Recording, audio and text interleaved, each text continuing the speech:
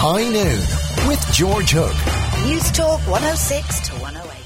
All right, we're off to Washington, D.C. Know that there's tons of excitement over there before the inauguration, but I'm joined by a man who is inaugurated on a yearly basis, Michael Graham.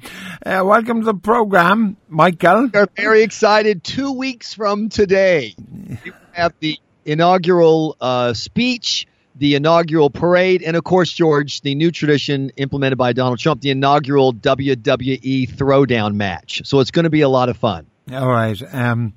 You don't have trolleys in your hospitals, you don't. You just leave them die on the street.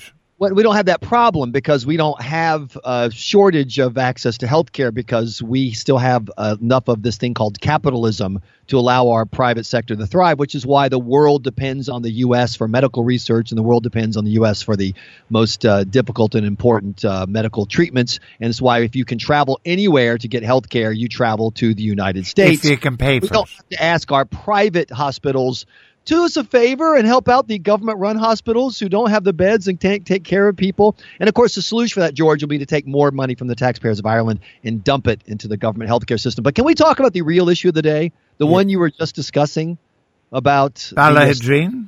Yeah. You know, I grew up in a rural community. Actually, the town, I wasn't even in the town, but the town near us was even a bit smaller than Ballaghaderreen. The idea that you would have come to Simon and Pat Graham and said, hey, everybody in Peelian, South Carolina. We know there's only a couple, I think Ballaghaderreen in the town, there's fewer than 600 people actually in the town area. We're going to bring in about 100 people from a war-torn, distant land with a culture of violence. And part of the community where 99% of ideological terrorism is spawned. We're going to take the same people that you're watching right now rape women in Germany and Britain and Austria. I assume you saw the story from New Year's Eve, George, just a couple days ago in Innsbruck. Mobs of people from this same part of the world randomly attacking women in the streets. And we're going to take this little town with no police department. We're going to dump these people on. But there is no... Don't like it. If you don't like it, there's only one reason for you to not like it, because you're a racist, bigot, hater. That would be, if you'd come to South Carolina and said that in our little community, you would have been dragged out of town on a rail. Yeah. Apart from your hyperbole, and excuse me, I do know that over New Year's Eve in Innsbruck in Austria, there was a huge increase in sexual assaults, and so, let's be clear, George. There were mobs of people from this part of the world, from this culture, recently allowed to come to Europe, who went around in mobs, and they would single out a woman that they could get alone, away from the river, and they would attack her. And 6 of those assailants, according to the BBC this morning, the report I heard, still on the loose.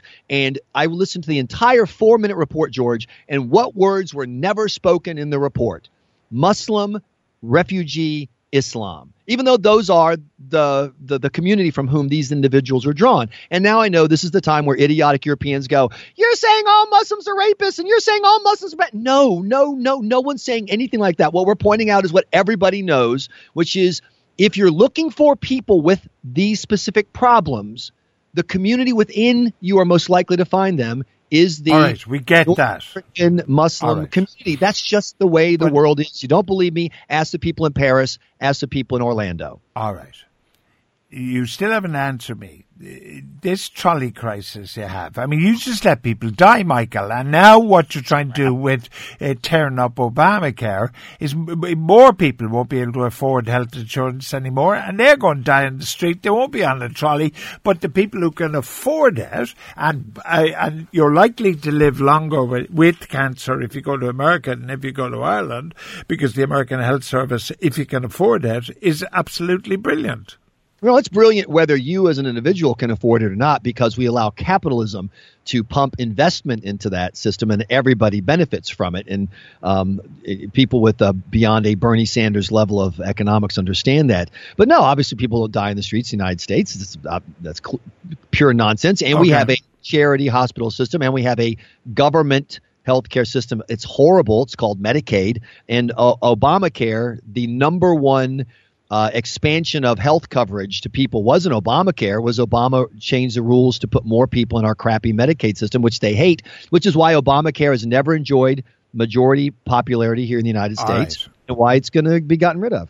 I love this one, though. I said Graham's going to go apoplectic when he reads this. A Polish guy.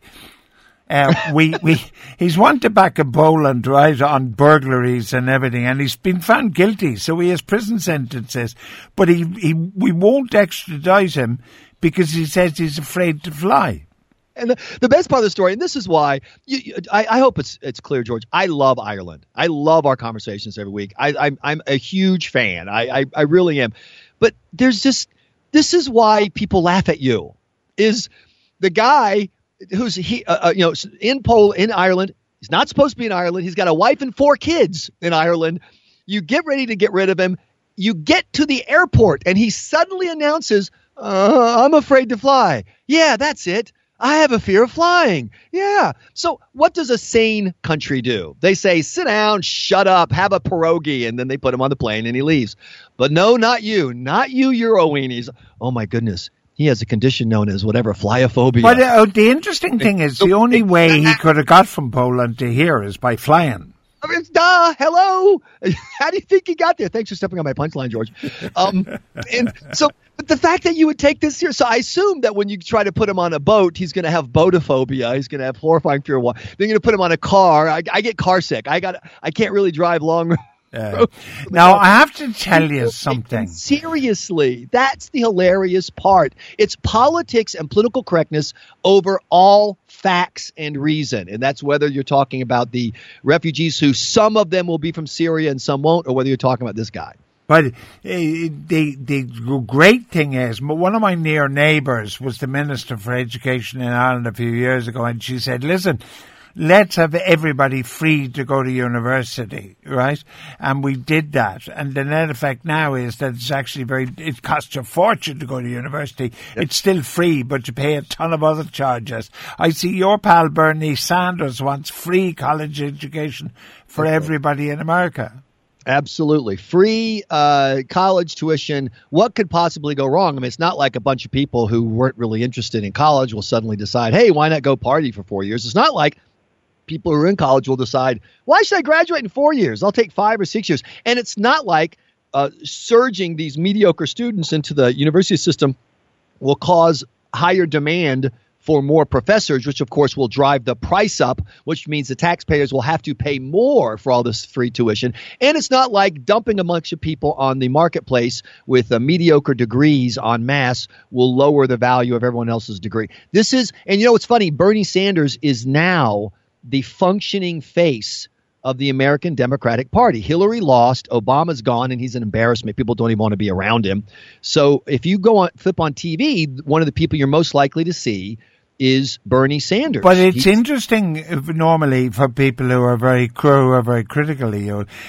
Our decision to have free university education did precisely what you suggest would happen in America. We produce now a huge number of mediocre degrees. Universities are now just inventing new degrees so they can put people on chairs, so they're doing remedial arithmetic and, dog hygiene and heaven knows what. We've more people going to university, but the net effect is we have more professors, we have more jobs, and the quality of our university education is actually going down, not going up. Of course it is. I mean, if you think about it, the idea of university education 2 or 3 generations ago was you had someone in your family who was particularly interested in one of the professions like medicine or law, engineering, and who was kind of the best and brightest. And that son or daughter goes off and gets education, and by prospering, that lifts the family, lifts the community, et cetera. And those degrees were valuable and relatively scarce. Now you send off dopey kids who were B and C students in what we call high school, and they have to have B and C level quality courses in order to stay in the school. And what's the school's only motive? The school's only motive is to keep your kid there as long as the pipeline of money is flowing.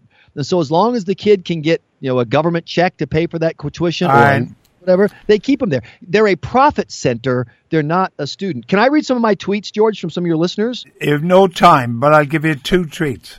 Okay, well, just someone says, you know what, George, tell that small town it starts when they first arrive, then the families come. The rest of the West Ireland families can say goodbye. And someone wants to know, Glenn wants to know, George, is the Guinness halal?